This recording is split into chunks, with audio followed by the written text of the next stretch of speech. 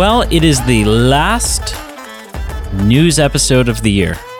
It's beginning to look a lot like Christmas. It's beginning to look a lot like Newsmiss. There's so much news today. Oh my gosh. Yeah. So much news. But yeah, we're going to... Some good, some bad, some interesting, some boring, depending on who you are. We're going to take next week off as far as news, because it's, like some sort of holiday or something. Humbug Grinch. Yep.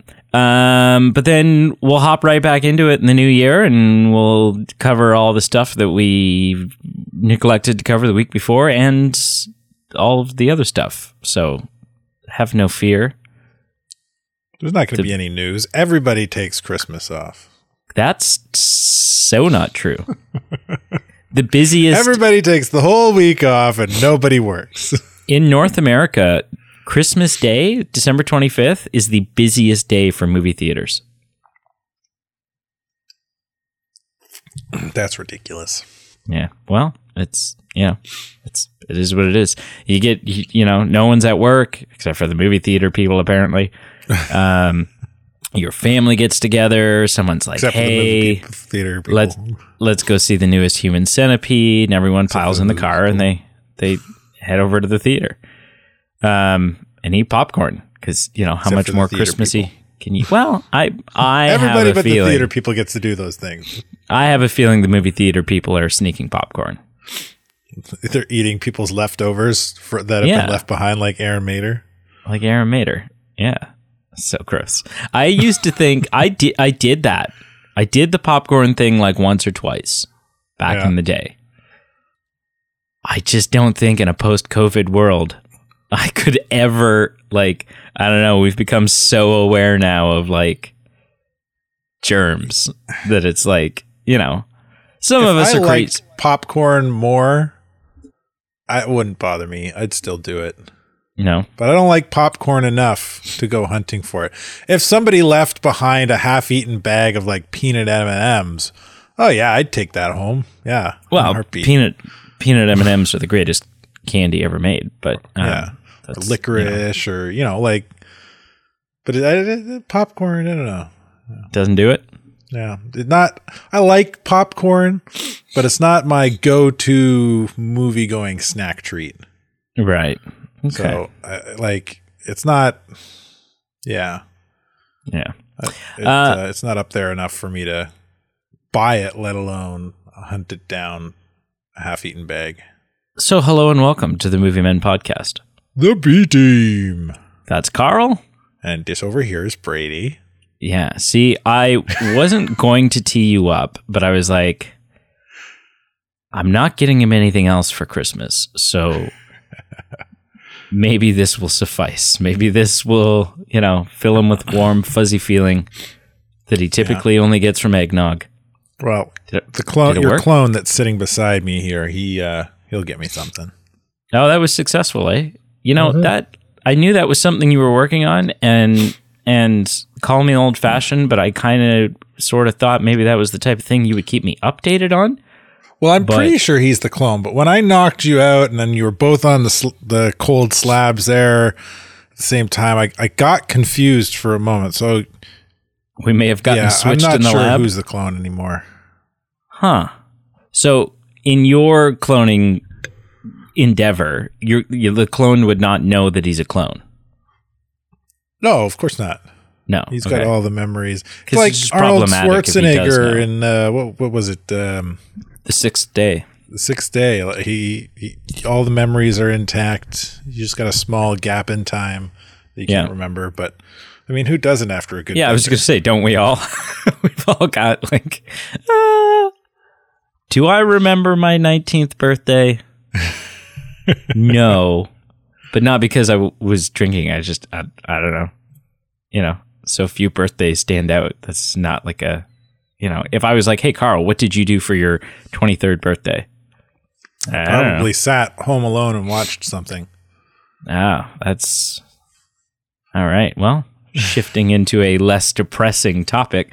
Like I said, we have a shit ton of movie news today, so we're just going to start barreling through them. This first topic, I'm actually going to take several of the topics from the show notes and kind of amalgamate them. Sure. Just because I think that's naturally where the conversation's gonna go. Make it a shorter list. Yeah. So one of the things that we have been keeping our ears perked for, as far as movie news, as comic book nerdy fans, is what the hell is going on over at DC. A couple of months ago, we got James Gunn and Peter Safran hired as the studio heads for the brand new DC studios, sort of filling the Kevin Feige-esque role for DC, if you will. Yeah. And we knew that changes were coming. They needed to, because otherwise it doesn't make sense. You don't pay all this money for hiring these guys, for getting these contracts set up, and then institute them and create the studio and do all this stuff simply to have them steer the ship in the same direction it's been going in. It doesn't make any sense, right? It's idiotic. If they're going to steer the ship, they need to start from a new port. They got to do something new. And we've been getting all kinds of stuff coming out about canceled, upcoming projects that are now canceled, castings, things like... Last week, we talked about Wonder Woman getting the big no thank you to the script. Yeah, which a little bit of additional information came out in the form of Patty Jenkins herself releasing a statement saying, "I never walked. I never walked away from that. That was the studio. That was not her having a hissy fit over them wanting her to make changes." So we don't know where that rumor came from, but Patty Jenkins has set that straight. Either way, it's just the new direction of the DCU. And something we've been talking about for a while is they're going to have to reboot. You got to start fresh. You got to get the bad taste of what's already happened sort of out of our mouths. And we've wondered, when are we going to know? What is this plan? If there's a plan, there's a 10-year plan, is what we've been told. Yeah, we've been told that What's your phase one? They sat down in a room for a week and locked themselves in and peed into bottles and all kinds of stuff in order to... That's nasty. In order to come up with a 10-year roadmap. And this comes to us the other day, December 14th, from James Gunn's Twitter account. Now, James Gunn, when it comes to news, is fantastic because the man is all over social media, and where better to hear this stuff than from the source. He says, "Peter and I have a DC slate ready to go, which we couldn't be more over the moon about. We'll be able to share some exciting information about our first projects at the beginning of the new year." Then someone asks, "Please tell me this isn't an origin movie." To which James Gunn says, "No way." So we have our roadmap. We don't have our roadmap. They have their roadmap. They're ready to start dropping stuff to us. It sounds like maybe even in January, a couple of weeks away. And they're not... it sounds like they're not going to do the whole, a baby falls out of the sky and two Kansas farmers find him, and then a boy's walking through an alley with his parents after coming out of the Monarch Theater, and then they're held at gunpoint, and, there's this small girl on this island of female warriors who they are going to... Just going to jump right into it. Jump right in and go. Now, which I think is a great way to go. Absolutely. We've seen it, even something like Batman v Superman, love it or hate it, I think it did the Batman origin correctly. If you were going to tell an origin story for this Batman, that movie did it correctly. It was done during the opening credits in this kind of dramatic montage, wispy flashbacks kind of thing, and it was perfect because we already know the story. We don't need to see Peter Parker get bit by a spider. I think, even more so, characters that aren't so well known, you don't need to necessarily dive into their backstory, to their origin story to tell a good story. Like, the audience isn't stupid. You could just have a quick line or two saying this is the person discussing what happened, or saying with a quick line, oh, I fell into a vat of radioactive waste and now I'm super giant squid man. Unless their origin story is intrinsically tied to their motives. Right? If you have Mr. Freeze and you don't understand that's why Batman. Mr. Freeze is doing what he's doing. But like, Batman's the same thing. Like, Batman, what he does is because it's intrinsically tied to his origin. Which is, I think, you could almost say that with most superheroes. Yeah, I mean, you don't have not Spider-Man. to do it Spider-Man's just like he's got a good conscience, and he's like, yeah. But Tom Holland said it best. He's like, if you had the powers, if you're able to do the things that I can do, and you don't, and then the bad things happen. Yeah, but it's intrinsically tied to what Uncle Ben says to him, right? Or in the case of MCU, what Aunt May says to him.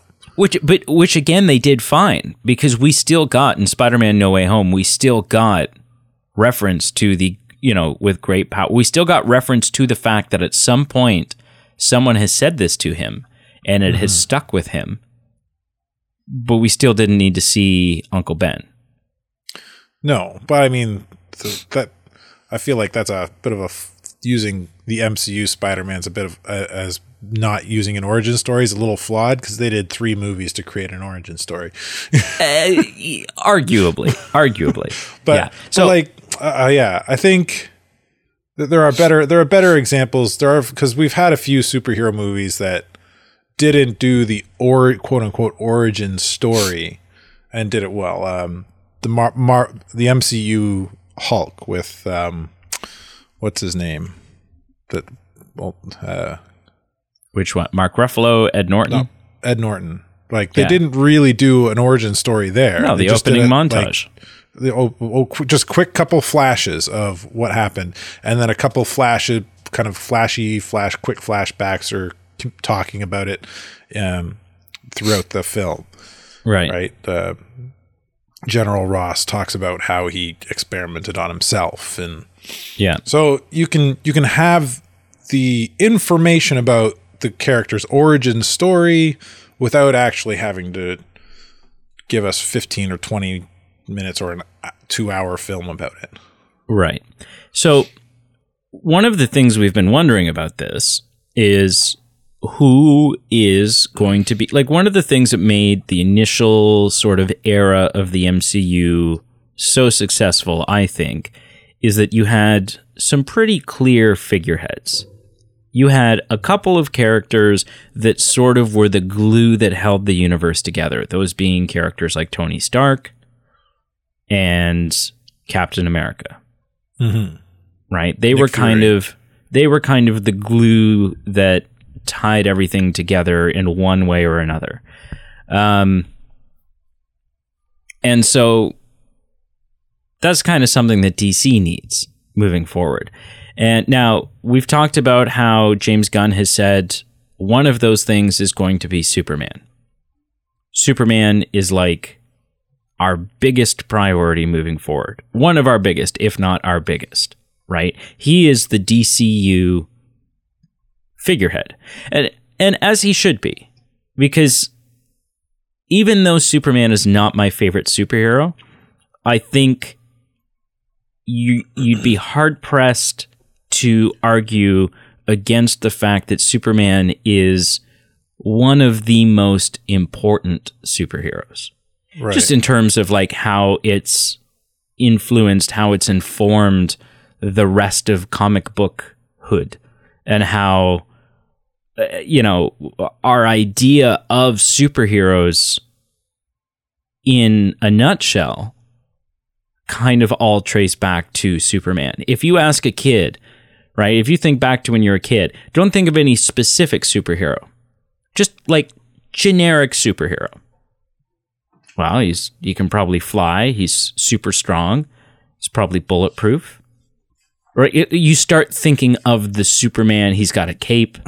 Well, yeah, probably he's a legitimately onesie. One of the first comic book superheroes. Yeah. So I think it makes sense to have Superman. Superman is your silver bullet when it comes to DC. But one of the other questions has been, so where does Batman fall into all of this? That's certainly been a question of mine. And there was a report that came out from Variety a couple days ago, and the gentleman said, a well-placed source tells Variety that James Gunn and Peter Safran are exploring the possibility of incorporating Matt Reeves and Robert Pattinson's Batman into their wider DC universe, to which the wonderful James Gunn very promptly replied, there are few reporters I love more than Adam Bavary. A truly good guy. But in this case, he needs to get a new source because this is entirely untrue. So we have confirmation that that's not happening. That the Matt Reeves, Robert Pattinson Batman are their own thing. They're staying as their own thing. But James Gunn has also said that Batman is a very big part, is a very important part of the DC universe. Well, of course, yeah. Of course. Well, he's the money maker. He's but you know, some people have argued of late, and I don't even know that I can really disagree that there has been a little bit of Batman oversaturation. That we've gotten so many different, new castings and spin-offs and all this stuff just kind of constantly thrown at us. We've gotten 3 Batmans? 3 different. Well, we had the Christian Bale stuff, then we had Ben Affleck, then we have Robert Pattinson, we have stuff set in the Batman universe like the Joker film and now this will be another new casting for Batman. Right. I would agree that it's like that, all that being stated, it's a little kind of oversaturated, but that doesn't make it any less of a moneymaker. Like if you think of DC cinema, DC comics and movies, Batman gets it done every time. Oh, for sure. Like you can't. For sure. If Superman is the heart of DC, and that's why you have to include him in the James Gunn DCU, then Batman's the pocketbook. In the pocketbook. Yeah. One character we haven't heard anything about, who I think we need to, because I have a belief, which is that your DC universe needs to revolve around, if you're going to do this right, it needs to revolve around 3 characters. It needs to be the story of 3 characters. And then you bring in some auxiliary characters and some supporting heroes and stuff like that in order to kind of like flesh out and add complexity to their stories and stuff like that. But the DC Trinity, if you're going to have Batman and you're going to have Superman, you have to have Wonder Woman. Yeah. That's just it for sure. I don't think you can really argue against that. What I'm hoping for, Peter Safran and James Gunn have talked about like the Superman that they're looking for. They're looking for a younger Superman, not like a high school. Like I don't think we're gonna get Smallville Superboy, but I do think sort of like 30 years old will kind of be the cap for because for 2 reasons. Maybe that's the story they're telling is of younger heroes. And 2, these are castings that they're making hopefully for the next 10, 15, maybe 20 years, right? Mm-hmm. So you can't go cast another old man Batman and then be doing Batman when he's 70. Even though we're about to get the most amazing thing I've ever seen in the form of the return of Michael Keaton, you can't build your universe around old man Batman. No. because there's just not enough stories to tell there. And you can't bring Robin in that way. It gets a little weird. Too much stuff has happened off screen that we're not aware of. I think, oh man, if I could wish list what I would want from the DCU with moving forward. Oh, I wonder if you're about to say what I'm thinking, because I have what I want the story to be, but go. Oh. Okay. I would like to see, I don't want to see origin stories. I would like the DCU franchise to kick off just superhero, superpowered people exist in this world. Don't needs to be an explanation of why and how they got their powers. Maybe like we were talking about, little callbacks or conversations about it, a couple lines here or there. But I think like an origin of the Justice League would be appropriate. I mean, we got that. All these pardon? We got that in Justice League. Yes and no. We got the Zack Snyder thing. That was, to me, that wasn't a Justice League movie. That was a team up movie. Right. The Justice League is an organized body of superheroes working together, communicating, home base, strategizing. There's a structured command group. There's a body of superheroes who sit as the leaders of the group and delegate below. So it's more like an organization rather than a team. And so we didn't really get that. And I think it'd be really cool to see like the formation of this unified group with structure to it. Yeah. Kicking off with the big three: Superman, Wonder Woman, Batman. You kind of helming that. Bring in Green Lantern. Yeah. And like you just got like, you got DC characters just all over not all over the place, but like popping up in the background and the foreground, and it's like, oh, hey, look, back in that far corner, there's this person and there's that superhero, and like there's a newspaper somebody's holding, and it's got a picture, front page picture of this hero from this town doing something, and like just build us a world where this all these superpowered people already exist, right? Right. So like contrast that to Marvel. Marvel started out, there weren't any superheroes on Earth. Like for the most part, we get a little bit of flashbacks, kind of like Captain America was the first super soldier. Ant-Man, Hank Pym shortly after that created some kind of thing, and there was the Agents of S.H.I.E.L.D. or whatever, however canon that is. So there was some super powered stuff, but in terms of like the movie verse, up until Iron Man, or after post Iron Man, all of a sudden they just started showing up everywhere. You know, it took a little while to get there. The later, more recent films kind of show us that, oh no, they've been there, but kind of hidden in the background. Carol Danvers, but she left Earth, and you know what I mean? The Eternals. But I think it would be cool if like, no, this world, this Earth is just populated. There's superhuman people everywhere. Some of them are villains, some of them are good guys. And you know, there are heroes for cities, and there's sometimes several heroes for a city, but there's also several villains in each. Like, if this world just exists, that, you know, and don't treat the audience and me like, oh, they can't handle the fact that this is a thing. No.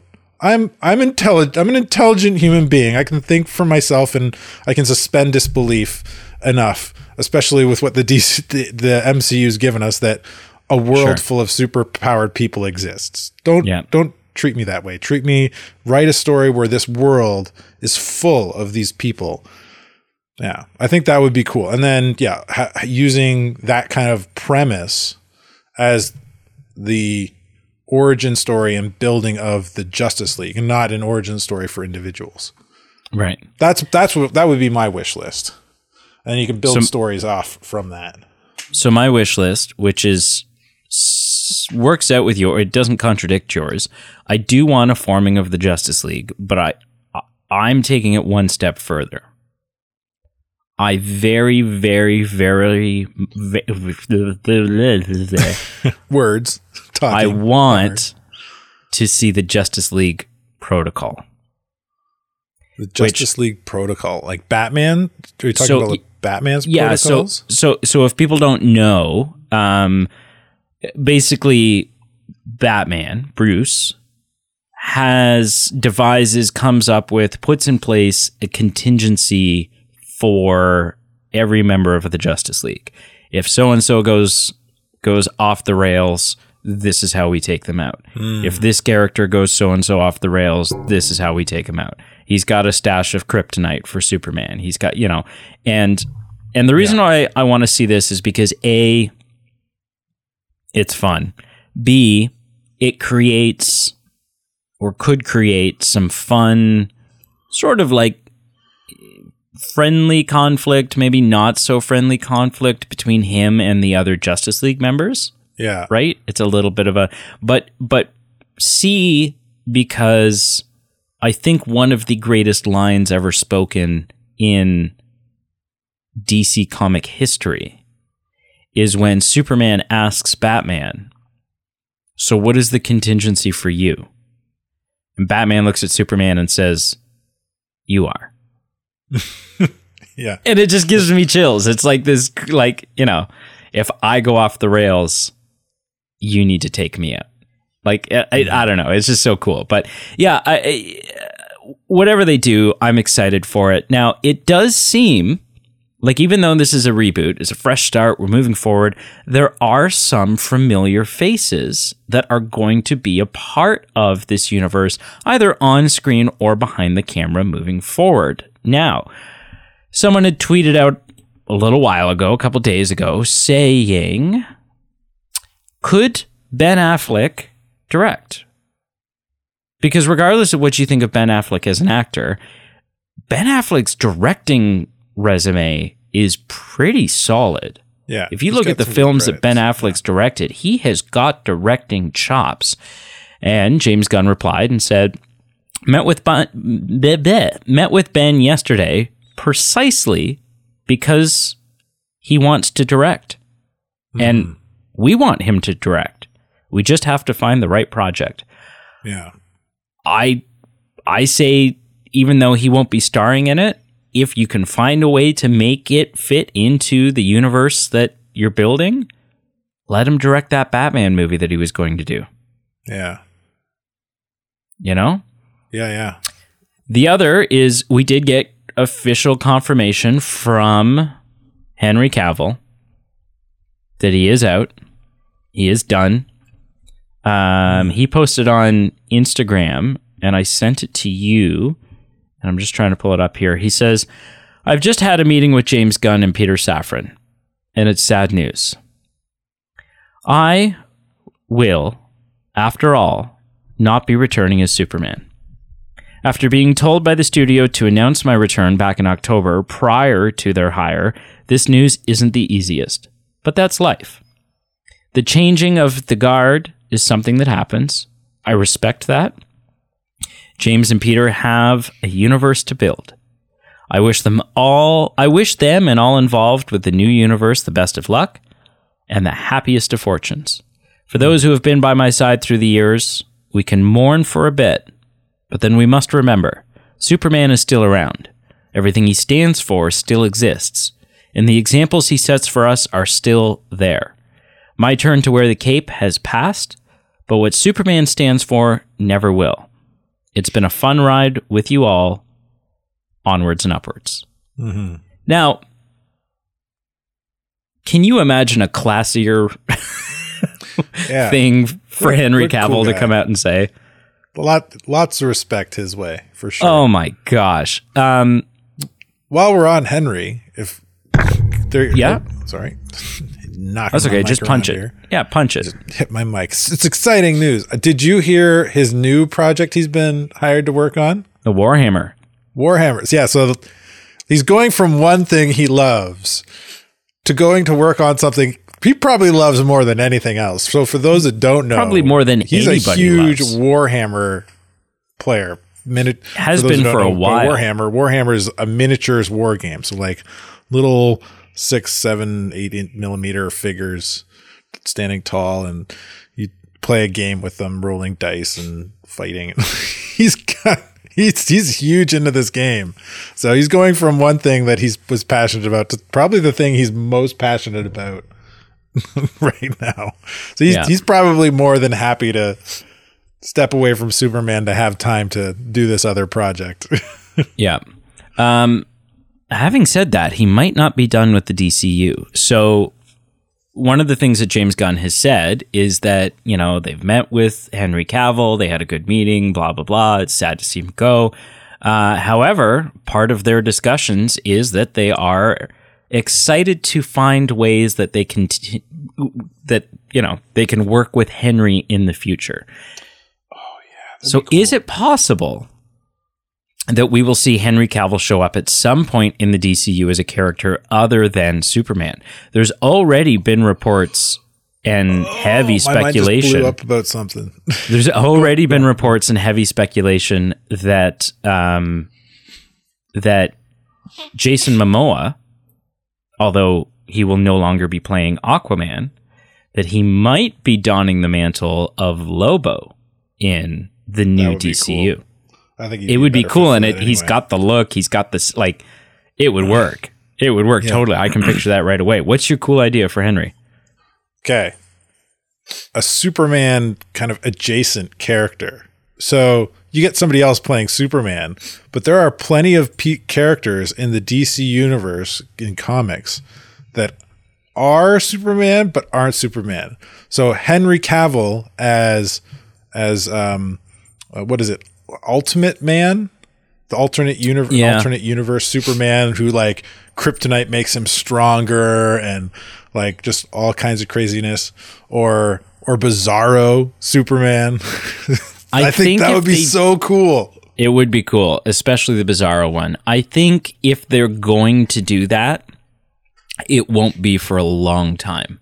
Like to have you need to establish somebody who donned the mantle once before come back and don it kind in a different way. Oh, that'd be so cool. Because you need to really start out and establish your universe with something that people are familiar with, right? You can't have like your first, all of a sudden, it's the DCU and there's technically 3 Supermen.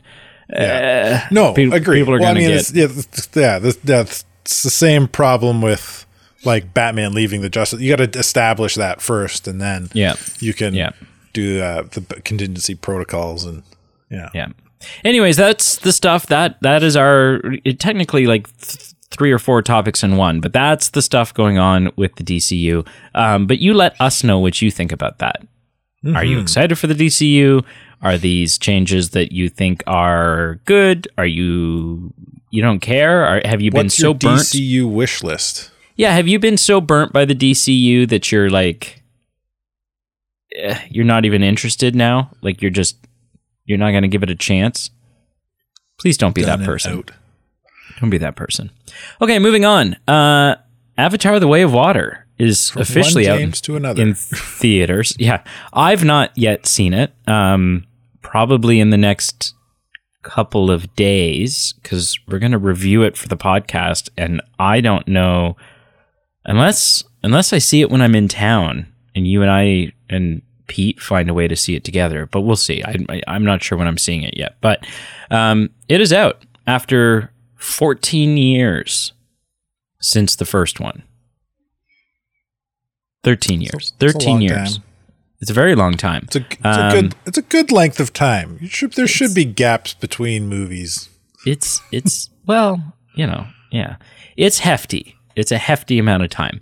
And after all that time and so much work, James Cameron, the mastermind behind it all, caught COVID on a plane and wasn't able to go to his own premiere. He's seen it anyway. I mean, see, here's the thing. Like any film you pick a sort of supporting character movie from the MCU, or you pick any movie that's not like, the new Star Wars or whatever it is. Even like a new Star Wars film. If the director can't make it to the premiere, that really sucks. It really sucks. But after 13 years it's not like they took time off. It's a long time. He's been working on it for 30 bummer to miss. Oh my gosh, I can't imagine. I just can't imagine. After all of it, he's been the figurehead for this universe. Maybe they zoomed him in. Maybe he watched it via Skype call. I don't know. Yeah, one of those remote watch parties. Okay, let's press play at the same time. Are you ready? Yeah. Yeah. Anyways, that sucks. But moving on. The first trailer has arrived for Spider-Man Across the Universe. Across the Spider-Verse. Yeah, Spider-Verse.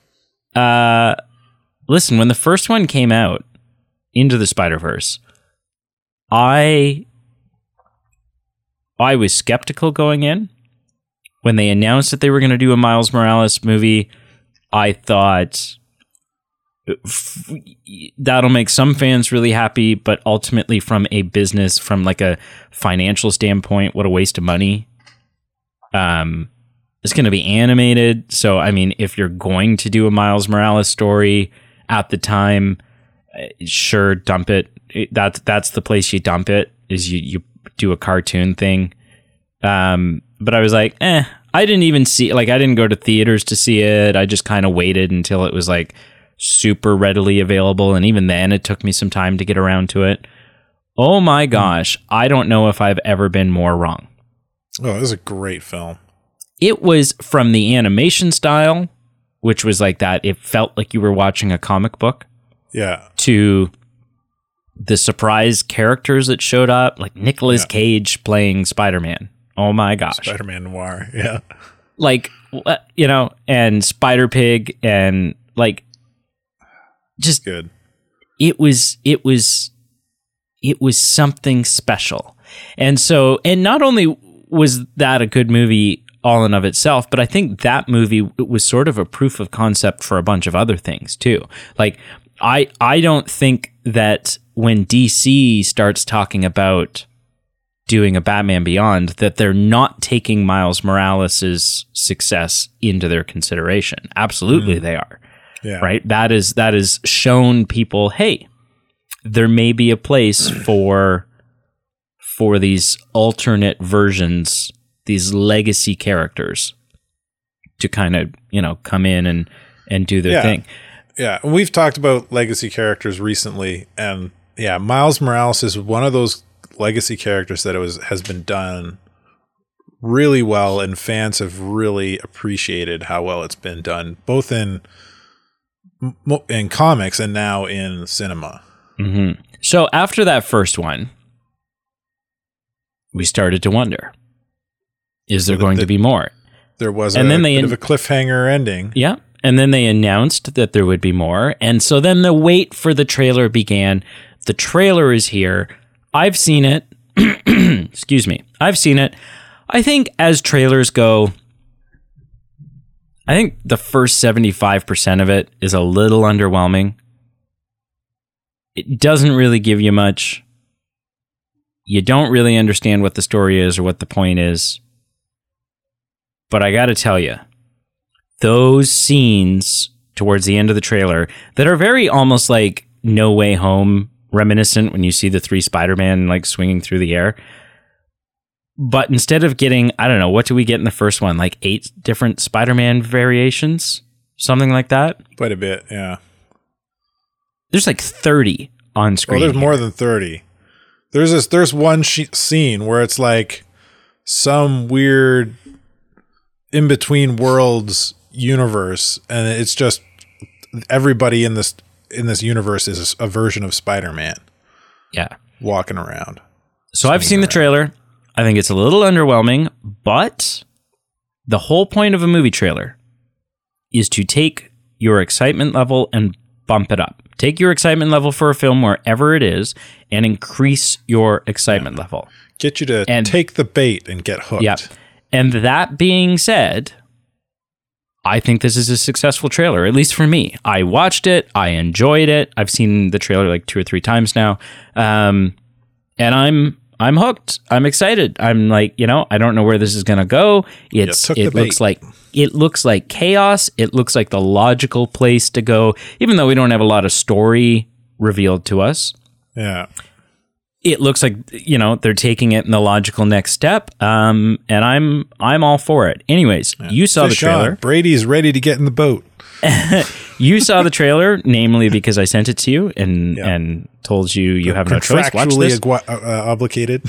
Yep. And what are your thoughts on the first trailer for the Spider-Man Across the Spider-Verse movie? Oh man, yeah, I thought it was a good trailer overall. I enjoyed it.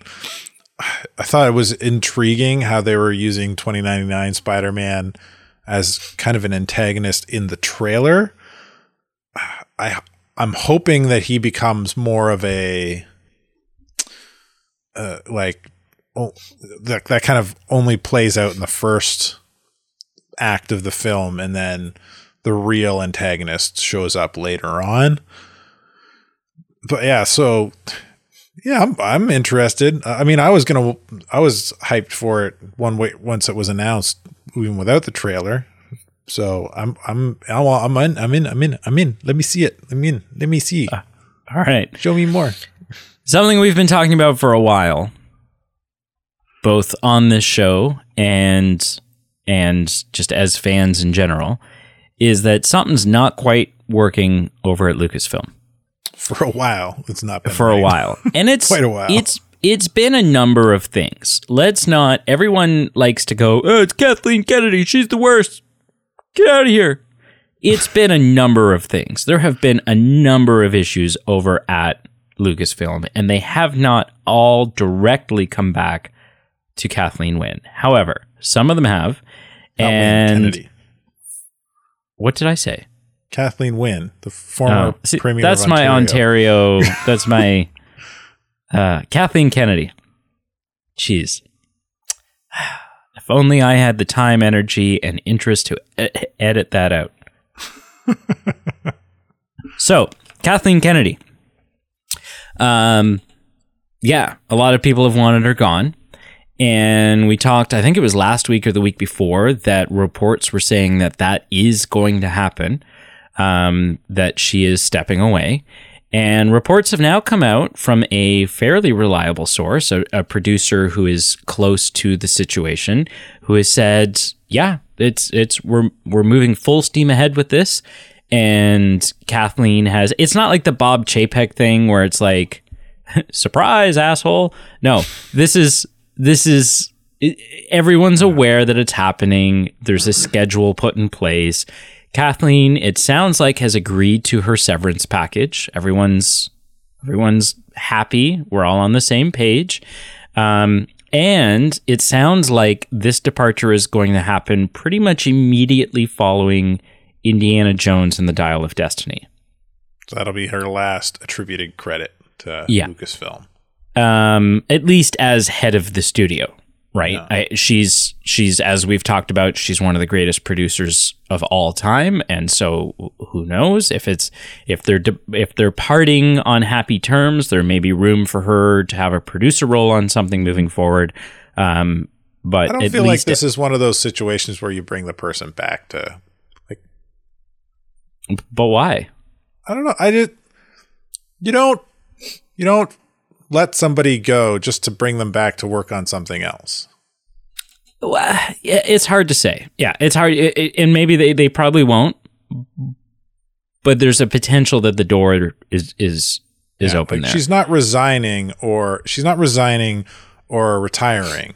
We don't know. She's being fired. No, we don't know that. You can't say that. It's a severance package, Brady. Severance packages are given when a person is let go or fired. She's being fired for whatever reasons. I'm going to attribute it to incompetence because of what's happened with Star Wars and other Lucasfilm properties. But like, yeah, You don't bring somebody back to work on something once you've fired them. Once you fire somebody, they're out the door, and you find more competent people to do their job. Mm-hmm. I do think it's important that whenever someone does a job and then they leave that job, they leave behind a legacy, right? Mm-hmm. And I think it's important that, because a lot of people are going to be like, oh, Kathleen Kennedy is the worst thing that's ever happened to Star Wars and blah, blah, blah, and all this stuff. Under Kathleen's reign, there have been some duds. Absolutely. There was the sequel trilogy, that didn't have a direction or a plan and was kind of here, there, and everywhere. There was the Obi-Wan series, which it had some great moments, but ultimately for a lot of people it was underwhelming. There was Book of Boba Fett, which was messy. Wasn't what everyone was kind of hoping it would be. But having said that, there have also been Kathleen's had some very big successes. It was under Kathleen Kennedy that we got Mandalorian. It was under Kathleen Kennedy that we got Andor, which you and I have said could be, like, at least from a writing standpoint, is possibly the greatest thing that Star Wars has put out, at least show-wise. She gave us Rogue One, which is a fantastic film. Even though it underperformed and did really awful, I really enjoyed Solo. Wasn't a film we were asking for, wasn't a film we needed, but I didn't think it was a bad movie. So I think it's important to remember that her legacy is going to be a mixed one, but that I don't think that Kathleen Kennedy is the worst thing that's ever happened to Star Wars. I don't think she screwed up everything. You know, there are people who are like, nothing she's done at Star Wars has been good and it's been garbage and it's all the worst. Well, that's subjective. Maybe you haven't liked all of it. But if you were to poll the majority of people and sort of lay these options out for them and say, like, you know, here are the Star Wars projects from the last 8 years. The last 6 years, however long. Which ones of these do you like and which ones don't you? The majority of people are going to put a check mark next to at least several of them saying, yeah, that was really good. And you can't remove Kathleen Kennedy from that equation. So I don't know. Some of those titles certainly probably ring out as things that you've enjoyed, right? Yeah, I would, from kind of the news and gossip, speculation stuff that I've heard in the last 6 or 8 years, there's really been 2 camps within Lucasfilm. And the one camp is kind of Kathleen Kennedy. The other camp revolves around Dave Filoni and Jon Favreau and what they've worked on and been a part of. But still under the guise of, the leadership of Kathleen. Yes. But some of the stuff I've seen is that, like, they've been given more free reign away from Kathleen. They've fought for what I don't like. Obviously, there's a lot of speculation here, but there's however they did it, they've kind of gotten out of some of the oversight of Kathleen to create something like Mandalorian, which feels very much more like a Star Wars kind of original product. Compare that to the first several episodes of Andor, which took a while to feel like Star Wars, but was still ended up there though. In the end, was very Star Wars. And that being said, so like, yeah, this news to me feels like, you know, Dave Filoni and Jon Favreau, they're still within Lucasfilm doing their thing. It feels like that one camp is kind of won out over the other one, and that's the vision and direction of those two is probably the direction it'll end up going, depending on who takes over. Yeah, and but I think it's important to know that if they were given free reign, the person who would have had the power to give them that free reign, again, is Kathleen Kennedy. Right. There are those above Kathleen Kennedy within Disney, though. Within Disney, could tell those above Kathleen Kennedy can say, shareholders, Chape, which Bob was it? Whatever Bob was in charge at the time, could have said to Kathleen, "You leave them alone, let them do their own thing, let them." And at that point, she can't say yes or no to them. Right. Yeah, so there is that possibility, because especially for somebody like Dave Filoni, who's worked on Star Wars projects long before Kathleen Kennedy was in charge of Lucasfilm. Yeah. Anyways, so the question comes up then, who's going to take over? I think personally, it's going to be someone new. I don't think it's going to be someone I don't think it's going to be a name that we're currently familiar within the Star Wars universe. I know you're rooting for Dave Filoni. We've had this conversation, and since that conversation, I think I feel swayed by some of your arguments about not giving Dave Filoni that promotion, letting his artistic vision shine. And I think Jon Favreau would be a better appointment to that role at this point. Yeah, but I also just want to let his creative thing shine. I want to let him just focus on making shows instead of, doing. I think the other reason why Dave Filoni wouldn't make sense, and this is no knock against Dave Filoni, but Dave Filoni really doesn't know very much about live action production. Right? Like, If this was strictly working on Mandalorian, right? But if this was strictly an animated studio, then I think there'd be much more sort of like that would make a lot more sense. But if you're putting someone in charge of like, hey, we're going to do Star Wars Episode 10, I don't think Dave Filoni's your guy, right? And I think even Dave Filoni would say that. Hey, look, I'm not your guy. I'll do these other things. I've got these other projects that I think are awesome, and let's make those and giddy up, let's go. But yeah, it's hard to say. Anyways, moving on. Do you remember a movie called George of the Jungle? Yeah. So good. Yeah. So bad, but it's so good. What about The Mummy? Oh, definitely. Yep, that's a good one. Yeah, sure. Yep. Yeah. Blast from the Past? Blast from the Past? No, you don't know that one? That's not the one where Brendan Fraser said Neanderthal frozen in ice comes to. That one's a different one. No, they're hiding in a bomb shelter because a plane crashes in their backyard. Oh, yeah, okay, yep, yeah, I've seen that. Yeah.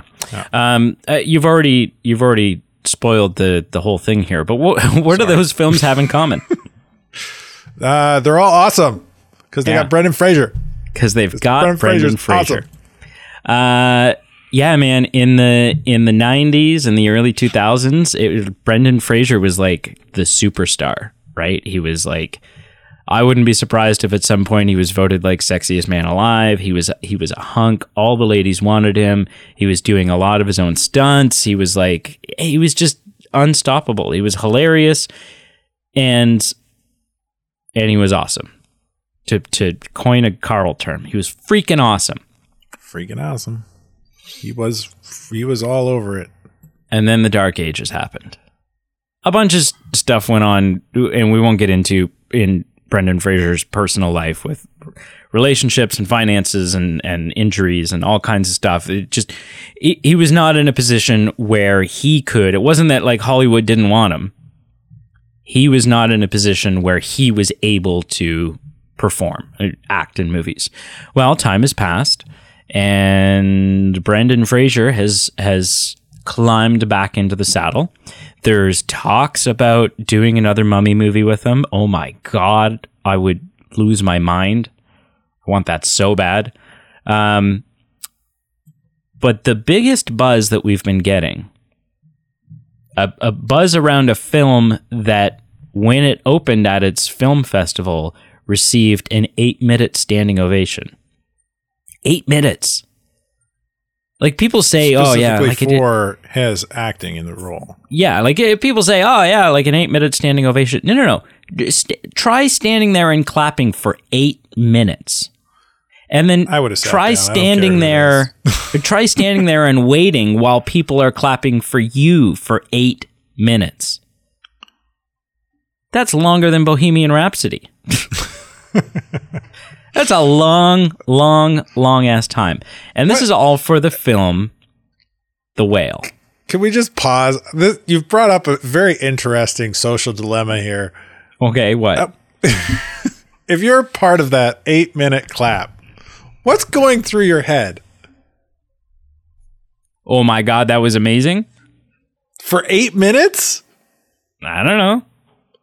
Like, for me, everybody in that room, the only thing I can think of for me is after 2, 3, definitely 4 or 5 minutes, everybody's thought is, if I sit down first, am I the asshole? Yeah. Oh, exactly. He's not stopping. Should I stop? I can't stop because everybody else is still going. When do I sit down? When is appropriate? Yeah. like nobody wants to stand and clap that long. You can't. Well, no matter how good the performance is. Most applauses, most standing ovations, though, fizzle out on their own. Like anytime you've witnessed one, it kind of fizzles out on its own. But this one didn't. Now, it's for the film The Whale. And we have finally gotten, after all of this buzz and this talk and all of this stuff, Brendan Fraser is being favorited as he's being pushed and talked about nonstop for Oscar consideration. And the first trailer has dropped. I watched this trailer. I didn't know. All I knew was that it was about Brendan Fraser in a fat suit. That they'd like applied all these prosthetics to him and this whole apparatus and so on and so forth. I really didn't know anything else about it. Then I watched this trailer and it was interesting. It seemed like a type of story. Like it felt very Oscar baity. It felt like a type of story that I would be interested in. Like, oh, that was a really good movie. But that final scene in the trailer where Brendan Fraser is crying, I too was very, very close to crying. Like it was hard to watch. And that's what I walked away with. I was like, this is probably going to be an amazing movie, but not a movie that is going to be, it's not a fun movie. It was an incredible trailer. It's not going to be easy to watch. So I having talked about, what is the purpose of a trailer? A purpose of a trailer is to take wherever your excitement for a movie is now and bump it up a couple of notches. This took my excitement for this movie from like a 3 or 4. I was like, wow, what is this new Brendan Fraser thing? What is all this buzz about? My excitement is like a 9 or a 10 now. I am like, I have to see this movie. And this is, the trailer says Brendan Fraser gives a performance of a lifetime. Now, that is something you can throw whatever you want up on the screen in any trailer, and it doesn't necessarily mean anything, right? People say, performance of a lifetime, the experience of a lifetime, all the time. People say that, and it doesn't mean anything. I think this might be his performance of a lifetime. Like I can't say enough things about it. But you saw it. I sent it to you. I said, hey, watch it. And you did.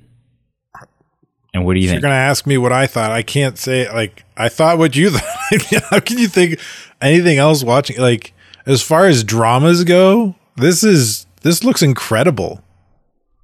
Yeah. Like really good.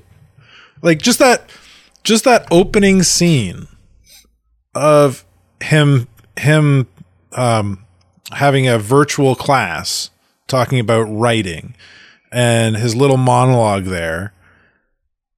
And his is the only video not being shown to this classroom. It's a black screen on the Zoom call. His camera's shut off. Yeah. And then it kind of zooms out and you see him and it's like, oh. And it's like, without saying anything, showed like the classic what movies should do. Show, don't tell. Like, you immediately realize this guy is ashamed of who he is and what he looks like. Yeah. But he's incredibly intelligent and caring and wants to see people do well. Like, you get so much information about this character in that one shot. Oh, so good. Like, I can't wait to watch this film.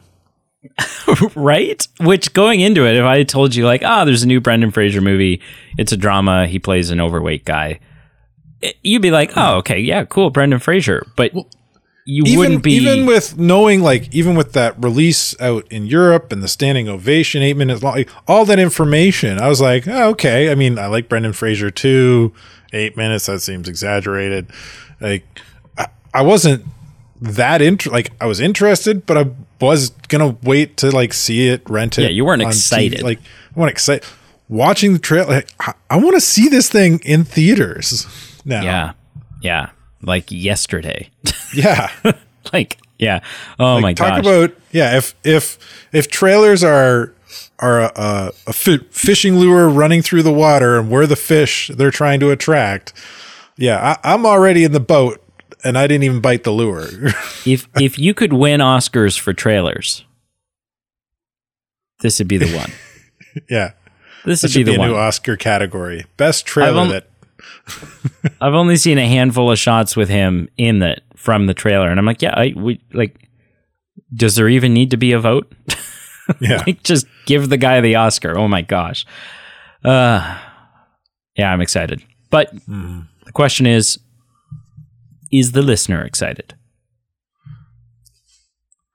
I'm a listener. You're supposed to do a little spiel there. You tell them to comment. I'm a listener. I don't care what they think. I'm going to go watch it. Fair enough. But moving on. If you're interested in it, tell Brady, because Brady cares what you think. Because I care. I don't give two craps. Yeah. Something we've talked about many times. Carl not giving two craps. No, something we've talked about many times is the MCU, and specifically the Fantastic Four within the MCU, and specifically the fan casting and sort of actual real multiverse real casting of John Krasinski as Mr. Fantastic. That was so good. Reed Richards. What a payoff. And this has been what a fan casting payoff. Oh yeah, and it's been the dream fan casting for a while now, and not just him, but like the dream team, right? They want John Krasinski as Reed Richards and Emily Blunt, his wife, as Sue Storm. Yeah. Now we got that. Excuse me. We got Reed Richards. We didn't get Emily Blunt as Sue Storm, but we got John Krasinski as Reed Richards in Doctor Strange, The Multiverse of Madness. And then speculation and questioning and worrying and excitement and all sort of things started spiraling as we talked about, well, but it's the multiverse. Does that mean that when we get our actual Fantastic Four film, that John Krasinski will still be playing Reed Richards, or, and this was something you and I talked about in our Multiverse of Madness review. It was your theory. You theorized this when we reviewed it. Is this just Kevin Feige throwing the audience a bone saying, okay, I've heard you. I know how bad you want this. So we're going to do it here because it's a multiverse. And so it's like, we can do this casting without it actually being a casting type thing. Yeah, we don't have to lock him down for a multi-film contract. Mm-hmm. Well, in an interview the other day, John Krasinski said, there have been no discussions about me playing Reed Richards moving forward. Now, a lot of people would say, wow, that just means they haven't discussed it yet. Bullshit. Listen, if there's anyone right now listening who goes, well, maybe Kevin Feige doesn't know who his Fantastic Four is going to be yet. Bullshit. Yeah. I guarantee you, even though they haven't been announced, maybe there's some contracts that aren't completely officially signed yet. They're in discussions with people at the very least. But Kevin Feige knows who he wants for this. He absolutely does. If it's on the roadmap, he's got an idea. So, when you read this, it kind of makes it look like, it very much makes it look like, okay, that was a one and done. We're not going to get Reed Richards, or we're not going to get John Krasinski as Reed Richards. Everyone weep and cry, blah, blah, blah. Until you remember, and this is purely speculation, but until you remember a little gentleman named Andrew Garfield, who for a year and a half went on every talk show, did every interview, and quite convincingly lied through his teeth and said, he's an actor. I'm not in this new Spider-Man movie. I'm excited for it. I want to see it. I hope they do well, but nobody's contacted me. Meanwhile, he'd already shot his scenes. Yeah. So the question is John Krasinski Tom Holland? Or is he Andrew Garfield? Is he Andrew Garfield? Tom Holland famously not being able to keep a secret about anything at all. Yeah. It begs the question. It is something we have to consider, is that, the MCU now has a track record. They have a reputation for having actors who are attached to upcoming roles, who are not allowed to disclose that that's what's happening. And all the while, they're going to be asked about it. And so they're put in a position where they're like, okay, I got to lie about this, or I'm going to get sued out of my ass. Now, this situation is a little bit different than the Andrew Garfield situation in the sense that it won't be if John Krasinski is Reed Richards, it's not going to be a surprise for us when we sit down to watch the movie, right? Because you're not gonna, they can't do an entire marketing campaign. It's not a supporting role; it's a leading role. Yeah, it's the lead role. So if John Krasinski is our Reed Richards, we will know about it. If not before the first trailer drops, we're sure gonna know when the first trailer drops. But yeah, it's possible.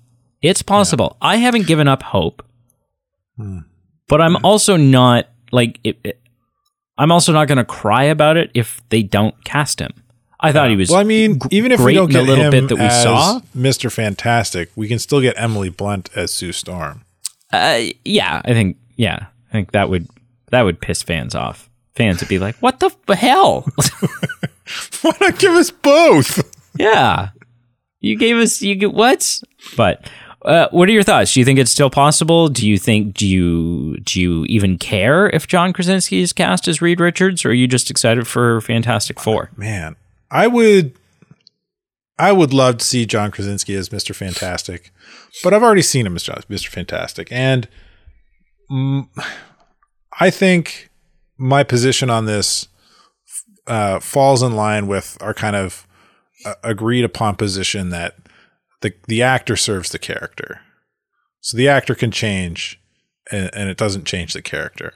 Yeah. Actor serves the character, character serves the story serves the universe. That's the pecking order.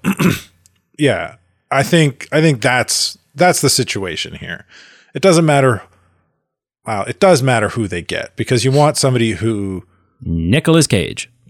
You want somebody who's passionate, passionate about the character. And now I can stretch. You want somebody who understands the universe before they get hired. Like, the more passionate an actor is about a character, the more they're going to fight for the character to kind of be true to who the character is in the comics and the original source material. And I think that's really important. And finding some, I think doesn't, as long as you find somebody who cares about the source material, then you're going to find a person that is going to serve the role justice. Yeah, I agree. All right, moving on to our final topic. Bum, bum, bum. It's another trailer. Listen, if you had asked me a week ago, did you know that there's a Barbie movie coming out? I would say yes. Yeah, I am aware that there's a Barbie movie coming out. If you had asked me, did you know that Margot Robbie is playing Barbie? I would say yes. Yes, I am. Duh. And in fact, the fact that Margot Robbie is playing Barbie might add a 0.5%, to my interest in this. Then they would say, did you know that Ryan Gosling is playing Ken? I would say yes. Yeah, I've seen the pictures. I get it. Then they would say, are you excited? Is this a movie that you're at all remotely interested in? And I would say no. I mean, maybe once it hits a streaming service and I have the stomach flu and just need to put something on that I don't care about and can, then yeah, I can see being interested in throwing it on. But I'm not I have no excitement level for this. Now, we've talked about twice already. What is the purpose of a trailer? Purpose of a trailer is to take your interest in a film and notch it up a bit. Well, the first trailer for Barbie has dropped. And you would be forgiven if you thought that it was actually the trailer for 2002 Space Odyssey Returns. But that's neither here nor there. I watched this trailer. And as far as trailers go, it's succeeded. I'm not I don't need to see it in the theaters. I'm not there yet.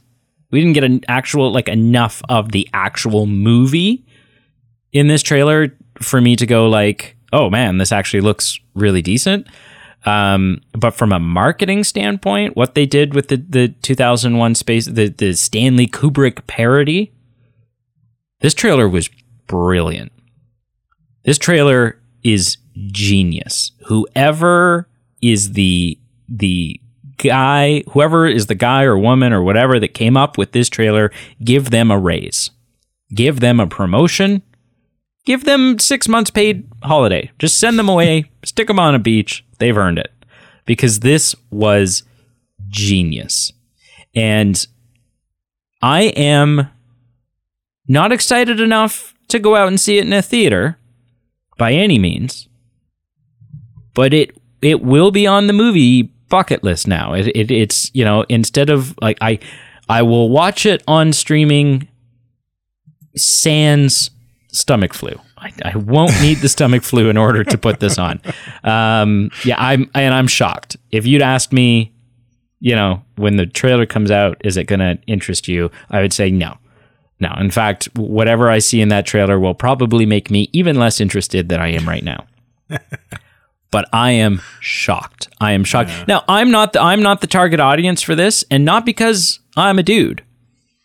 Simply because I don't know. It seemed, from what I've been reading, there's a lot of really smart stuff they're doing in this, as far as the dress that you see Margot Robbie in the film. That is the dress that the original Barbie was released.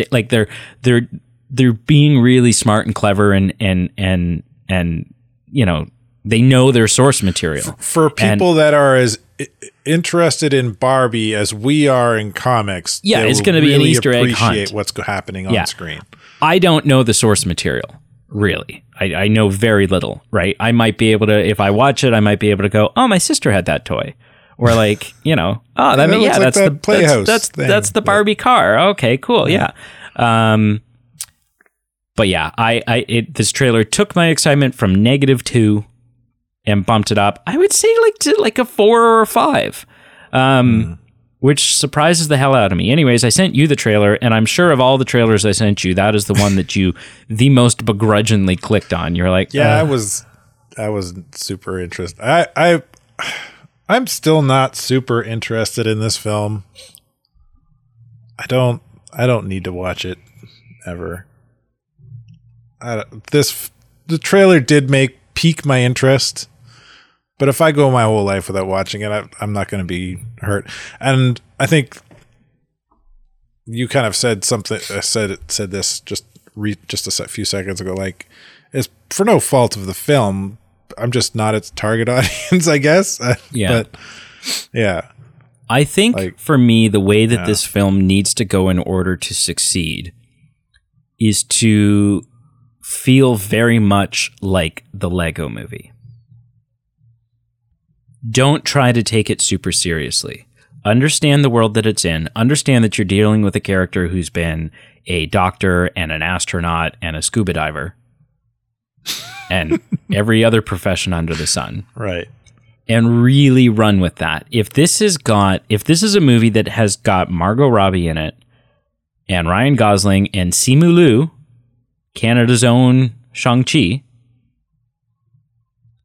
and they play it very Lego Movie-ish, then I think they may have a recipe for something that's actually a lot of fun. Again, not being the target audience, but I mean, that's the ultimate success for a trailer, really. If I had negative interest and I'm not the target audience, and you gave me a trailer and I went, okay. Now I understand not only the aesthetic of the world in those last couple of shots, but also you have given me a taste of the sensibility of the film with the Stanley Kubrick thing. You've told me this is the sense of humor that we're approaching this with. Right. I think so. Yeah. I think there's one other kind of thing that I think we talked about. I don't think we talked about it on air, but I think we talked about it at some point. There's one other thing that kind of hurts this film, though, and that's that they're not using the Aqua Barbie Girl song at any point, which just seems like a disservice to the film. I think, like, you don't need to use the whole film, but at some point you need to have a "Come on, Barbie, let's go party," and then like there's like a party scene going on or something. You know what I mean? Like, or just even as the end credit song, as the song that plays like as soon as it feels like a real disservice that they didn't reach out to Aqua and were like, "We'd like to use your film in our Barbie movie." And maybe they still will. I mean, there's all, especially if it's an end credit song. There's lots of time to slap. You've got literally up until the day you print the film. Like you've got all the time in the world to sort that out. But yeah, all right. Well, I want to know, because I'll tell you right now, Carl doesn't give two shits. I want to know if you saw the trailer, and if you did, what did you think about it? I don't give two Barbie plastic dream houses. Did it bump up your excitement level at all, or did it leave you, just wishing? Actually, I would be interested to know who's interested in this film. I think. Just why? I want to know who's really excited about. I feel like as somebody who's like not interested at all, I do kind of want to know like who is excited, who is the target audience, and why are they interested and excited? Like that kind of seems intriguing to me. Like when it's not something I like. If it's something I care about and I want to see, I don't really care if you want to see it or not. But this is something I don't really want to see, so I want to know why you want to see it. If you want to see it, all right. I feel like that's an intriguing conversation.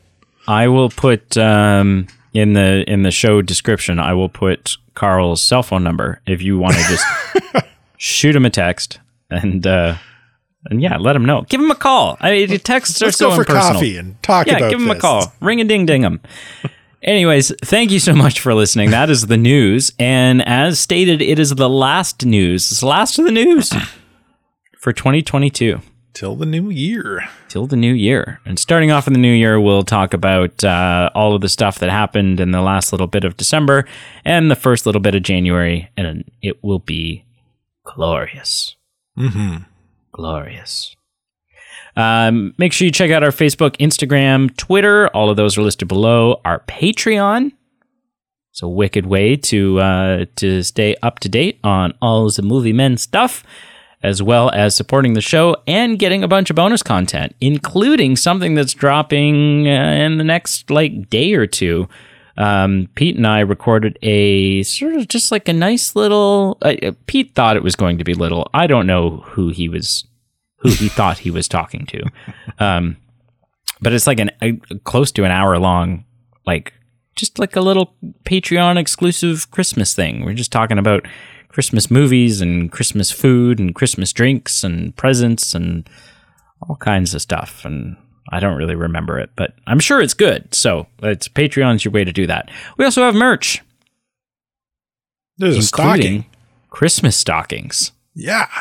Yeah, boy. Or girl or whatever. Check that out.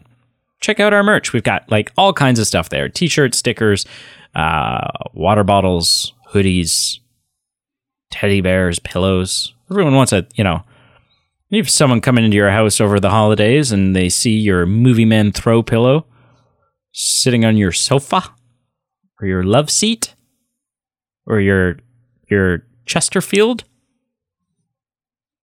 or your couch or your bed. What a great conversation starter. Well, why are people seeing your bed over the holidays? Maybe you have trouble having conversations in bed with your significant other, and this would be a great conversation starter.